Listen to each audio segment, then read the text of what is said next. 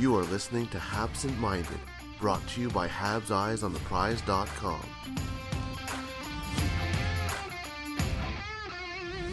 Hello and welcome to the final episode of the Habsent Minded Top 25 Under 25 for this year.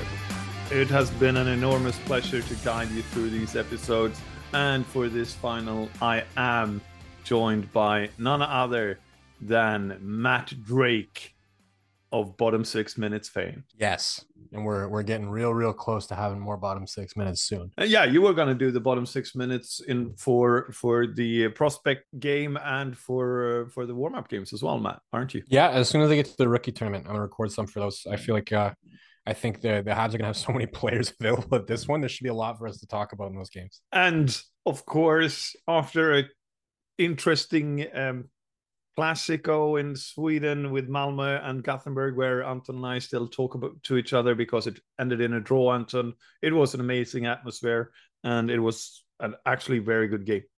Yeah, it was. It was lovely to be there at the stadium, and I was sitting next to two guys from Gothenburg, so I got to hear about all the things that Malmö did bad, and I got to tell them all that was wrong with Gothenburg, my birth city. So it was wonderful. And but let's talk some hockey instead. Yeah, let's go with that, because no one really cares about Swedish football outside Sweden. We are here to do a new feature. Then when you listen to this, the article will have been published, but we're putting together an all-star team for the top 25 under 25, where we take the top player and put them in a sort of same position as they should be. And by that case, we get about 12, 18, 19, 21 names to go with that. So, of course, some people will be left out, but on the other hand, we'll have a really good lineup, and maybe a lineup that we can look at a couple of years down the line and see who stayed and who didn't. For a first line, Matt, we got Caulfield, Suzuki, and in Dach on the wing. This could be a potential opening night first line for Montreal Canadiens. It absolutely could. I mean, they used that last year. I think that was probably, I think most people would agree anyways, was the most successful version of the top line that they had, was when Dach was on that wing. Now, they moved him off before Caulfield even got hurt out of necessity. They needed centers elsewhere in the lineup. So I think this year, if they can stay a little bit healthier, this could be an option that they could look at more consistently. I think Caulfield, Suzuki, they need a little bit of size on that other wing. They need somebody that can kind of dig pucks out in the corners, and Dach provides that. I'm not sure if it's the ideal thing for them to run regularly this season, but I would not even be slightly surprised if it ends up being the opening night top line, because they know it works, right? They know that there's some chemistry there, and they know that they can create offensively, and they know that Dach provides something that the other two need. So yeah, I wouldn't be even the slightest bit surprised if they run that on night number one. That's a line with a lot of hockey IQ, Anton. Do you agree with Matt? Considering how it looked last season, we want the newly signed Cole Caulfield to be Nick Suzuki's first mate for the foreseeable future, and as Matt was saying, Kirby Dach adds a lot of interesting elements to that line. He took a lot of great steps last season, and if he can build on that, whether it be through the middle or as a winger, as he adds both size and secondary scoring ability. So I think he would complement a 5'7" Suzuki and a 5'10", 5'7" Caulfield and a 5'11" Suzuki quite well. 5'11" Caulfield would be fun if he just magically became 5'11". Yeah, exactly. Well, it would be fun if Nick Suzuki suddenly was 5'7" as well. What we can see here is also Dach maybe taking, in that case, a little bit more of a defensive responsibility. Is that really to utilize his strength to the best of the team's to the best of the team's interest, obviously, but the best to Dach's interest, maybe? I mean, he's going to have some defensive responsibility if he's playing in the middle as well. Even if you bump him down, he's second or even third line center. There's going to be a measure of defensive responsibility that he's going to have to show in order to stay at that position. If anything, if the team is more worried about his defensive abilities, they might be best served keeping him on the wing, putting him on that trio with Caulfield and Suzuki, and their job would be very similar to what it was last year, which is just go out there and create offense. if they're not worried, if they do think that he can handle a little bit more defensive responsibility, I would suggest keeping him at center in that case. Looking at a second line, in this case would be Slav, Kovsky, Newhook, and Roy. I mean, I know you want Roy on the top line, Matt, but that's a pretty decent line anyway. It is a pretty decent line. I think Newhook at center is a little bit awkward. I might advocate for bumping him up and putting Doc as the center on that second line. But that being said, we know that he can play center. Juraj Slafkovsky, I'm not sure what. I think they tried a number of different configurations with him last year, and I'm not sure what's going to work best. This could be something that works. Those are two players he's never had a chance to play with before, so it'd be a breath of fresh air, so to speak. Give him a chance to play with people that he's never played with before, and maybe that gets him going. I mean, Joshua Roy is one of the best playmakers that we've ever seen coming out of the QMJHL. He can find players all over the place. If Slafkovsky can just, get to those high percentage areas, Joshua Roy will find him. And I think that could be something that really gets him going. And he's somebody that the Habs need to get going. They didn't draft him first overall to have him play in the bottom six like he was at a number of times last year. So I think that they need to look for something like that. They need to look for something like what we've got in this all-star team here, where he can get the right kind of players to facilitate him having some progression and being able to play in that top six. Yeah, obviously you're also playing him for the future, right? So you want to make him develop into that kind of first line, well, at least top six guy who can be a force down the wing for a number of years. We've seen Josh Anderson really come to his own as a 28-year-old now. If Slav can become Josh Anderson plus 8-9 years earlier, that would be great for the future. And you don't develop him properly by just giving him fourth line, third line minutes. You need to give him an offensive role where he can really shine, because we've seen, especially with Slovakia at the international stage, that he can be a real force in a senior setting with high quality opponents. He just needs the chance to prove it on a night to night basis. Obviously, it's not easy coming into a league where you have to play 82 games per season. It's a big step up for an 18-year-old, and there's a reason why so few 18-year-olds come out of the gate flying as rookies. Yeah. Slav's big strength is not only that he's big, but also his shot. And as Matt points out, Roy might be the guy to set that up. But is that really the best use of Newhook? We know he's played center in Avalanche, but he hasn't really shined on that in that position. We will talk about this later, but it's still a little bit of just taking the top players of the top 25 under 25 and put them in order onto a lineup. It's still not ideal to get the positions right in this case, and especially maybe with Newhook as a center. And I mean, Newhook, I think it sounds to me from what they've said anyways that they want to use him on the wing. They've said quite clearly that they're going to give him top six opportunities. But based on what they've said, it kind of sounds like that's going to be on the wing. So there's one of two options, right? Either Doc would hypothetically come down center that second line and you just move Newhook over to the right wing, and they could play Slav with Doc and Newhook.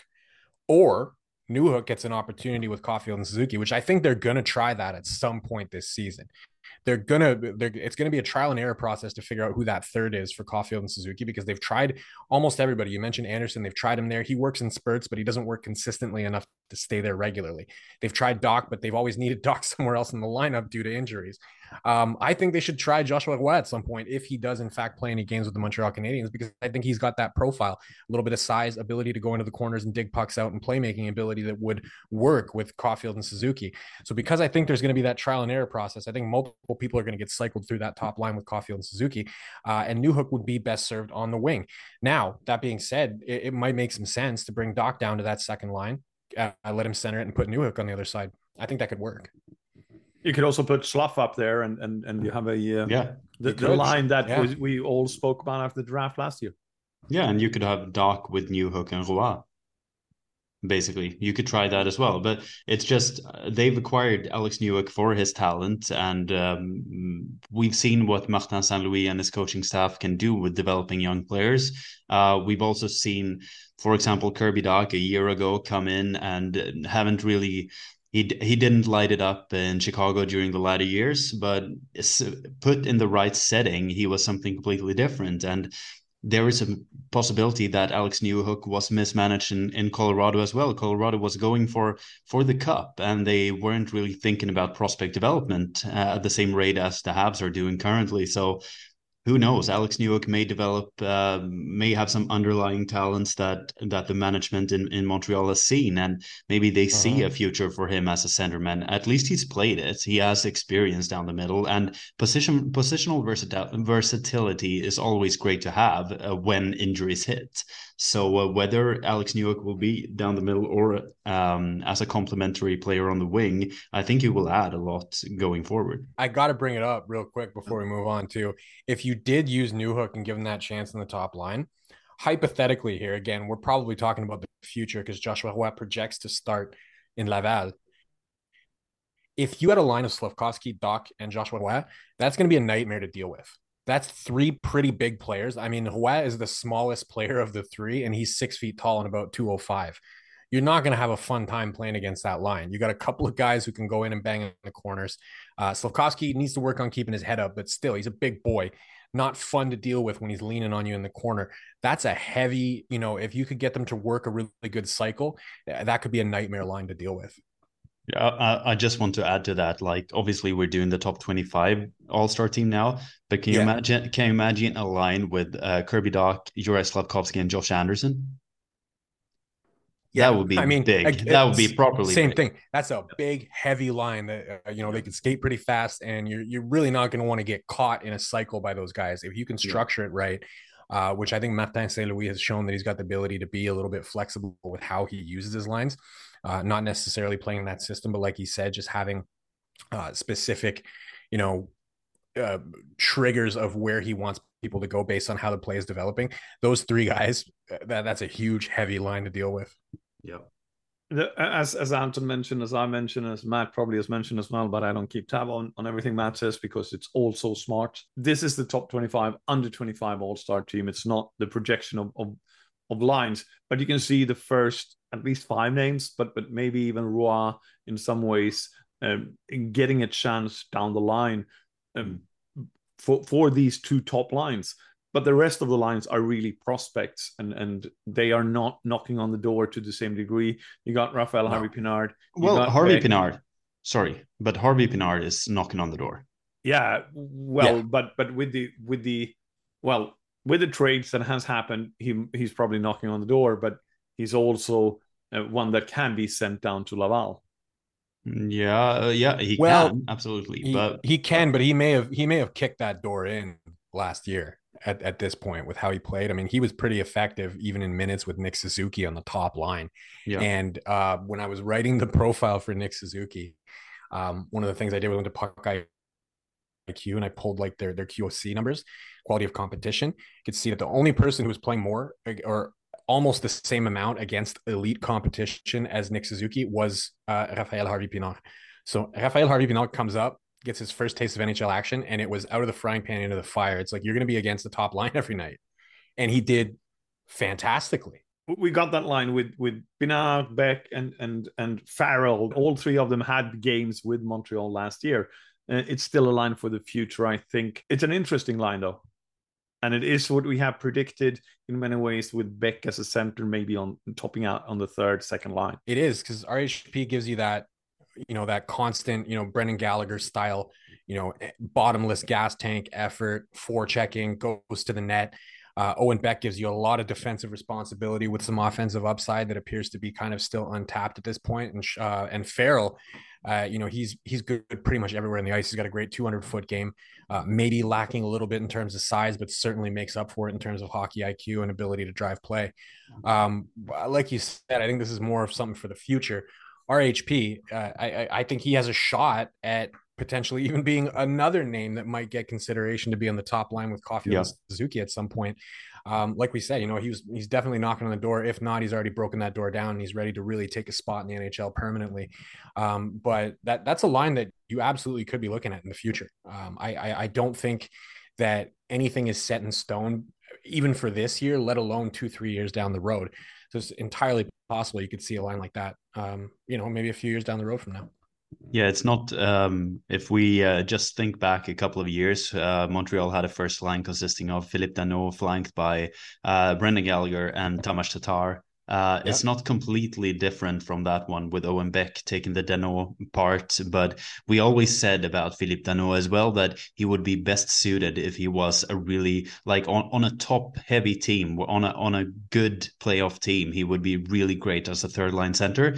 If you have Owen Beck coming into that sort of position, and then you have Raphael Harvey-Pinard, who in many ways have similar aspects to his game that as Brendan Gallagher, then all you need is someone who can actually provide the passes for Harvey-Pinard and as a secondary scorer, and you have a pretty interesting line there. It's an interesting line in that regard, and it's also an upgrade about, you mentioned going back a few years, but I'm thinking David Deschanel and Beck is a bit of an upgrade on him as well, even if he had a very successful hockey career. Desharnais, I think, was a little bit more offensive minded.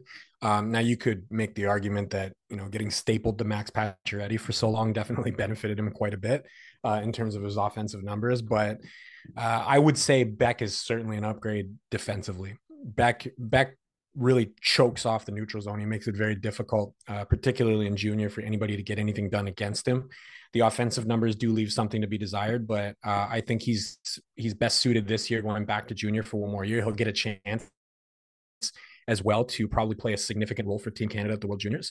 And I think that's best for his development, is to give him that opportunity, because if they keep him, they can't send him down to Laval, of course. So I think the most we're going to see from Beck is maybe he gets a few games at the start of the season before they send him back to junior, but that's where he's best served. And he can continue working on that, and then maybe he can bring that offense up to a point where maybe he can have some more Desharnais-esque numbers once he's ready to go. Okay, looking at the fourth line, that would be Kidney, Machar, and Ilonen. One up-and-coming player that really hasn't been liked by the community and has gone under the radar after the draft last year. Kidney, that was up in Montreal, and Ilonen, that has never really stuck in Montreal. It's a weird line, because it's the future, it's the present, and it's maybe even, in Ilonen's case, the past. This is a line you might actually see in Laval this year. I legitimately think that there's a possibility that you see at least two of these players playing together at some point. I think probably if you were going to do it, I think Kidney would be the center in that case over Machar. I can't be certain about that. That's just a feeling. I think we have him listed as the center here, but I think Kidney would probably be the guy in the middle there. But you could legitimately see these three players playing together in Laval. This is an entirely possible configuration. Now, that being said, Ilonen, I think, has a chance of potentially earning himself a spot with the Habs. He's been around for a while. We've seen what he can do in Laval, and he could definitely help the Montreal Canadiens power play that was pretty brutal last year. So I think he'll get a significant look at camp. But if he does end up starting the year in Laval, I really think you could see those three together. Yeah, for sure. It's interesting with Jesse Ilonen, because it always feels like he's never taken the center stage. He's always been kind of an afterthought, but whenever he's been, here in North America, he's always performed better than expected. He has a great skating, and he can add some secondary scoring, and he hasn't looked out of place when he's been up in the NHL. So it's a huge addition for Laval if he starts the season there. Otherwise, I think he will do really well in a bottom six role with the Montreal Canadiens as a complementary player. But he adds some of that Paul Byron-esque speed down the wing, and he's a smart player. So as Matt said, he adds something on the power play as well, which is something that Montreal needs dearly. So Kidney and Machar, huge first seasons for them playing pro hockey. It will be super interesting to follow them among a lot of other players in Laval, and see what Jean-François Houle can do with their development, because it's a big step from the OHL to the or the Q to the AHL, but we saw a player like William Trudeau come in and perform really well in Laval last year. So it's up to them to grab the opportunity. Obviously, we're speaking about what is about to happen in about a month's time, but we're also looking at this from the top 25, under 25 aspect. Are you guys surprised by any of the names on an all-star team like this? Is there anyone you thought would be in it when you think back? No, I'm not surprised by any of these names because they were the top 12 forwards voted for. And I agree with that. I was kind of surprised that Emil Heinemann didn't sneak his way in there.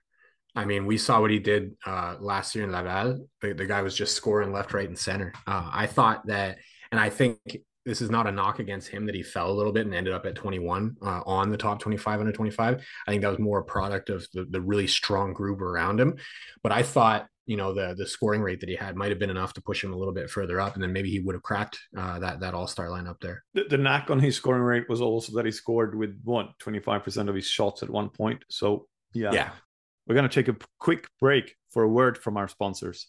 The god of mischief is back and better than ever. Loki.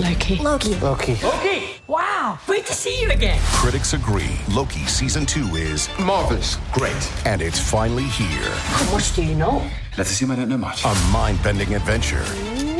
Spectacularly cinematic. I've been waiting for a moment like this. It surpasses all expectations. A little over the top, don't you think? I thought it was spot on. Loki Season 2, now streaming only on Disney+.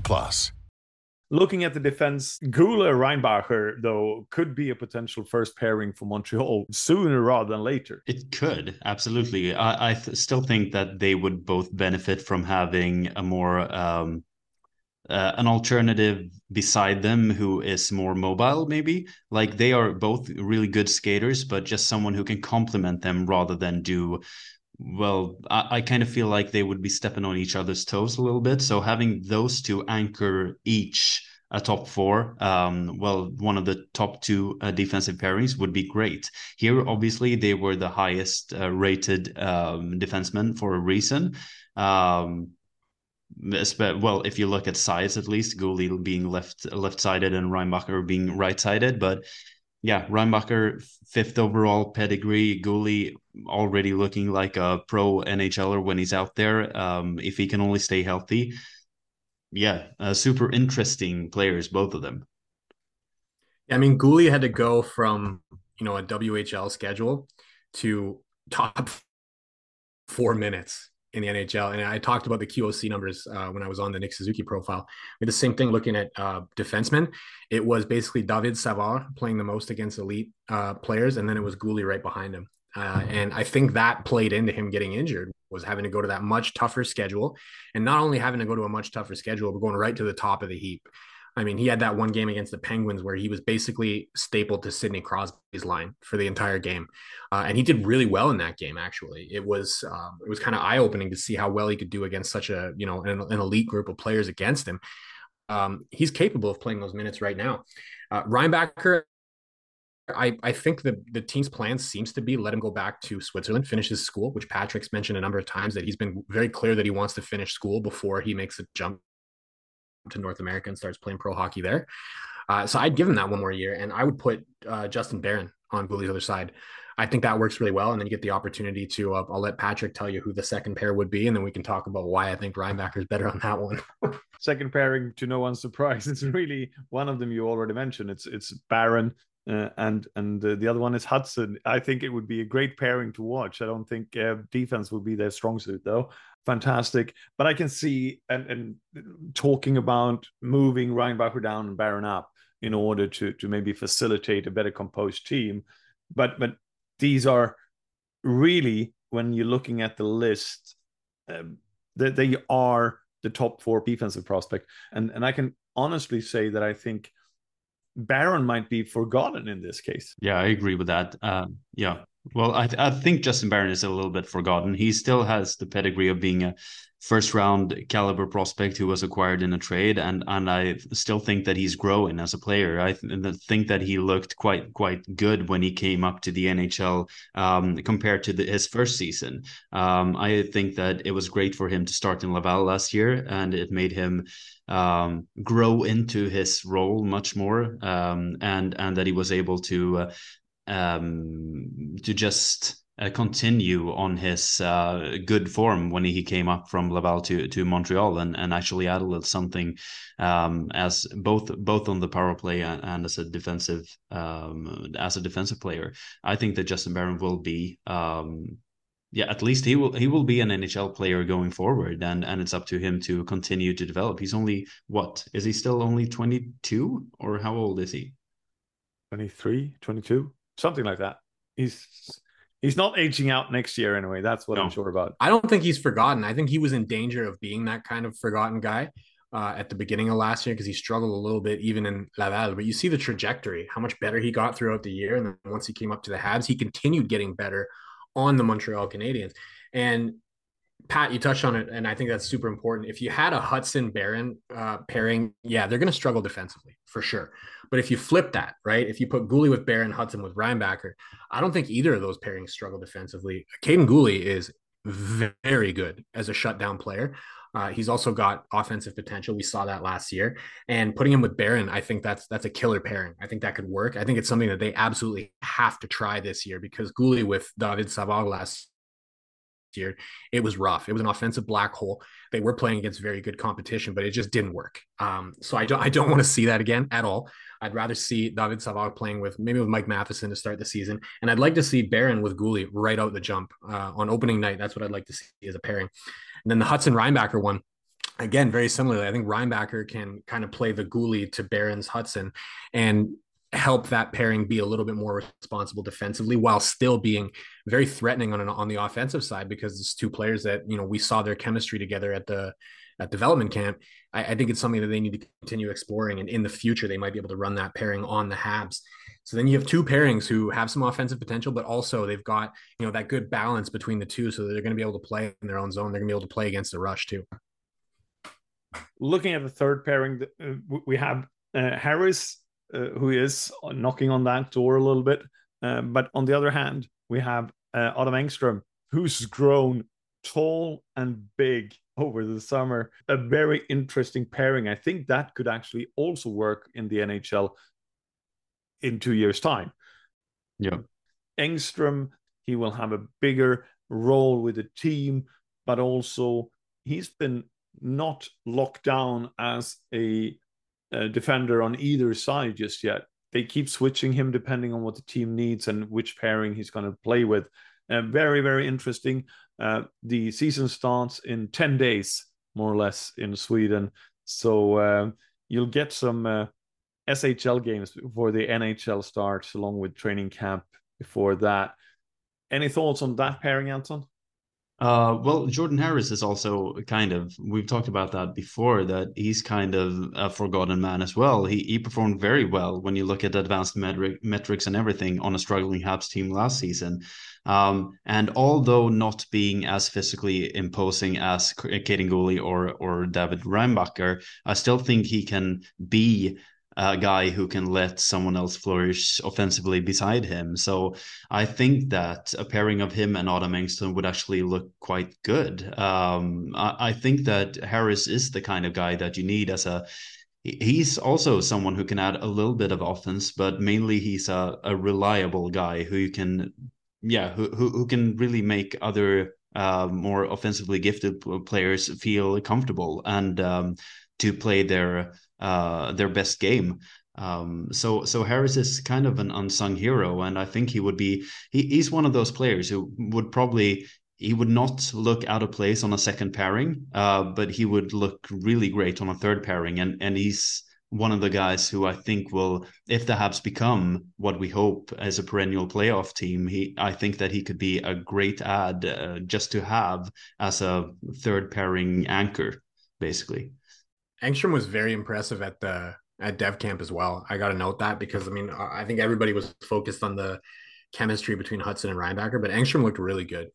One more year in the SHL, I think he could be absolutely knocking on the door, similar to Harris. And Harris, for his part, he was quite good for the Habs, like quietly good, because he didn't have great offensive numbers or anything, but quietly good for the Habs last year. And I think he's going to be on his way to earning a roster spot this year.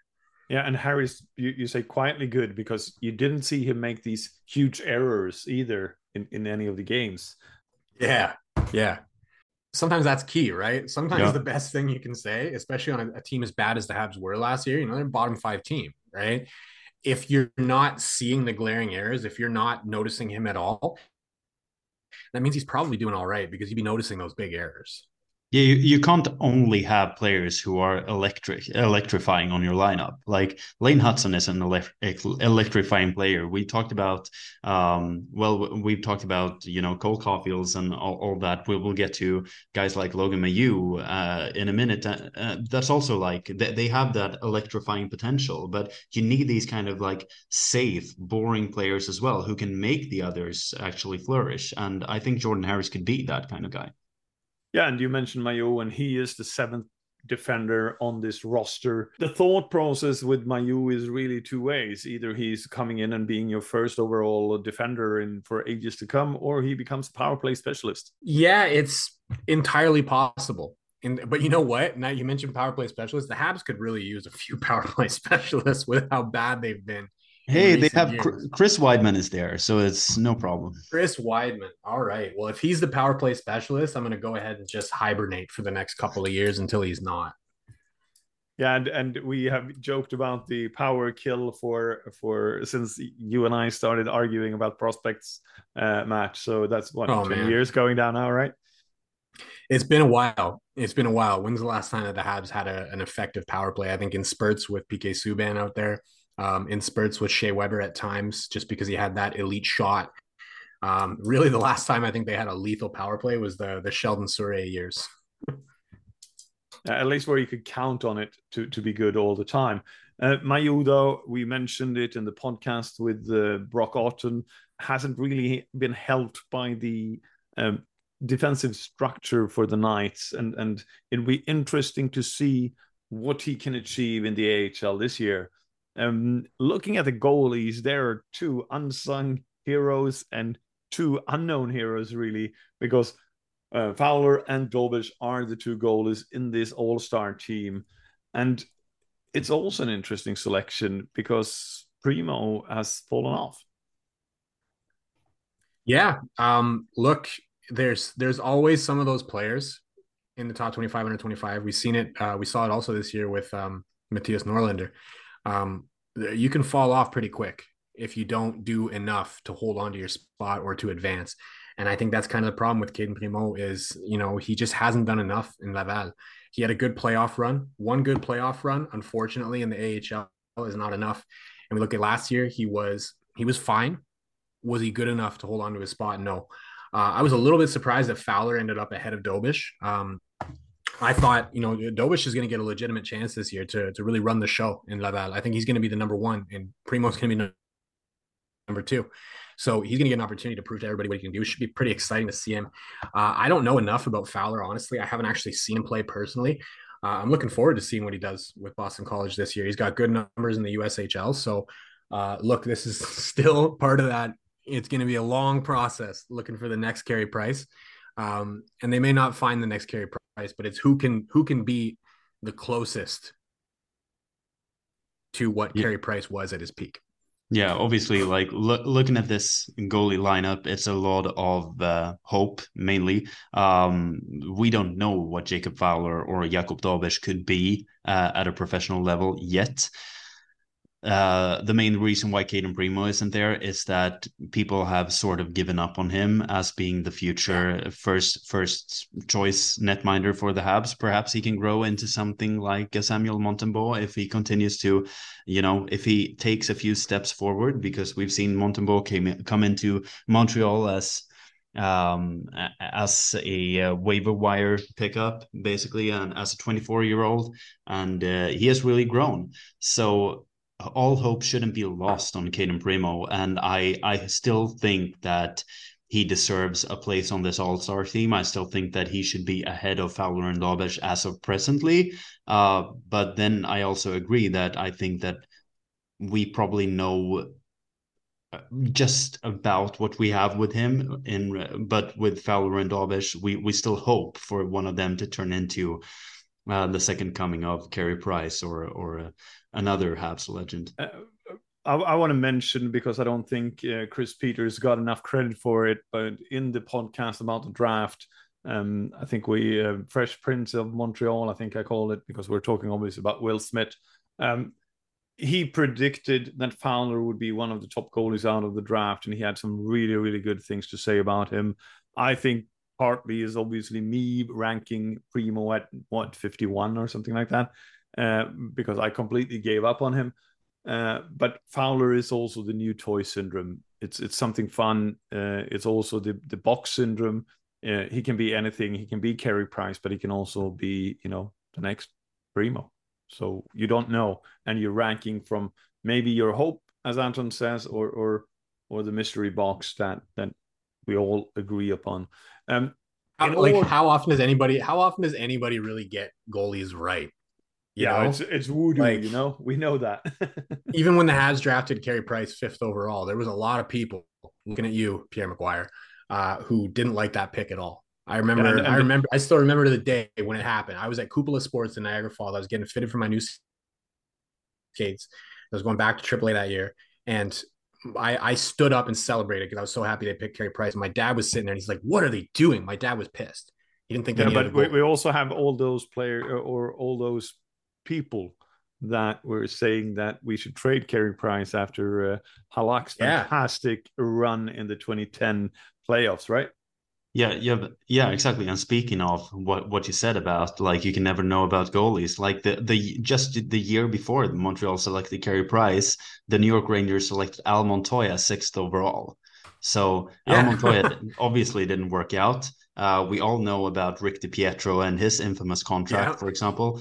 And then just 3 years after Rick DiPietro, the Penguins selected Marc-André Fleury, who looks like a Hall of Famer for sure. So you never know. And the New York Rangers picked another Hall of Famer in the 7th round. It could be a Henrik Lundqvist who, comes out of nowhere. Montreal selected 3 goalies in this draft, and we have no idea who is who will be the best goalie in 5 years' time. They take the longest to develop. So you pick them and you work on it. And honestly, the fact that you had somebody early in the draft means nothing. No. All right. The one question that we have touched upon, and I just want you both to give a reason to keep Dach on the wing and another reason to keep Dach in the center to finish off this podcast. And let's start with you, Anton. Yeah, the main reason is that quality centers who have both skill and size are difficult to come by. And if you have such an opportunity in Kirby Dach, it may be worth sacrificing him as a complementary player on the first line with Caulfield and Suzuki. And still, even if he were to be 5% better in the winger spot next to Suzuki, it would still be worth to have a really good second line center if he can be that. Sacrificing a little bit of offensive potential, perhaps, but still having someone who can anchor a second line for years to come. Montreal currently, they bet a little bit of draft what do you say? Draft capital on Christian Dvorak, for example, when Kotkaniemi left. It hasn't really worked out as they were hoping. So Montreal's still looking for that long-term solution as Suzuki's second, the guy who's going to anchor the second line, basically. Owen Beck could also be that guy going forward if he keeps developing, especially his offense. But Kirby Dach looks like the best solution as of present. Matt, a counter on that? Look, I got to sit on the fence a little bit because I'm not 100% sold either way. I think if you're looking at putting him on the wing, what's the main reason why you would want to do that? Well, because he's the only guy who appears to be able to work consistently with Caulfield and Suzuki based on all of the options that they've tried so far. Again, they've tried Josh Anderson. It works in small samples. It does not work consistently. Raphael Harvey-Pinard looked okay with Nick Suzuki during the season, but that was after Caulfield was hurt. We have no idea if he works with Caulfield over there as well. And that would be a pretty small line that could hypothetically get pushed around by bigger players. We just don't know who works there other than Doc. Doc is the one guy that appears to work pretty consistently with those two. And they also had a pretty small sample size last year. So who knows, over a longer sample, maybe he's the absolute best option that they have to play on that other wing. Now, to the other side of the fence, because again, I'm going to sit on the fence here. I agree with what Anton said. Having a really good, big body second line center is a desirable thing to have. He could potentially be a really effective 1B to Suzuki's 1A. And if you have that kind of a configuration, instead of having a clear number 1, a clear number 2, you got a 1A and a 1B, and you can run them against anybody that you want. That is invaluable as this team gets to the other side of the rebuild and starts looking to get back to competing, because you're running 2 very good lines, and then all you got to do is hope that Owen Beck can ascend to that, really good defensive third line center role, and all of a sudden you got 3 lines deep that you can run anytime you want, and you could be a problem for almost any team in the NHL with that kind of a configuration. So that would be a desirable reason to leave him at center. And again, if he's the only guy that works with Caulfield and Suzuki, that's your main reason to keep him on the top line on the wing. There you have it. You've been listening to the Top 25, Under 25. I think it's about 30 episodes. We so appreciate you listening. We're so appreciative of you leaving comments, on you promoting us on other websites, or leave a comment or a rating on your podcast platform. Everything is appreciated. We thank you so much, and we're all looking forward to the real season.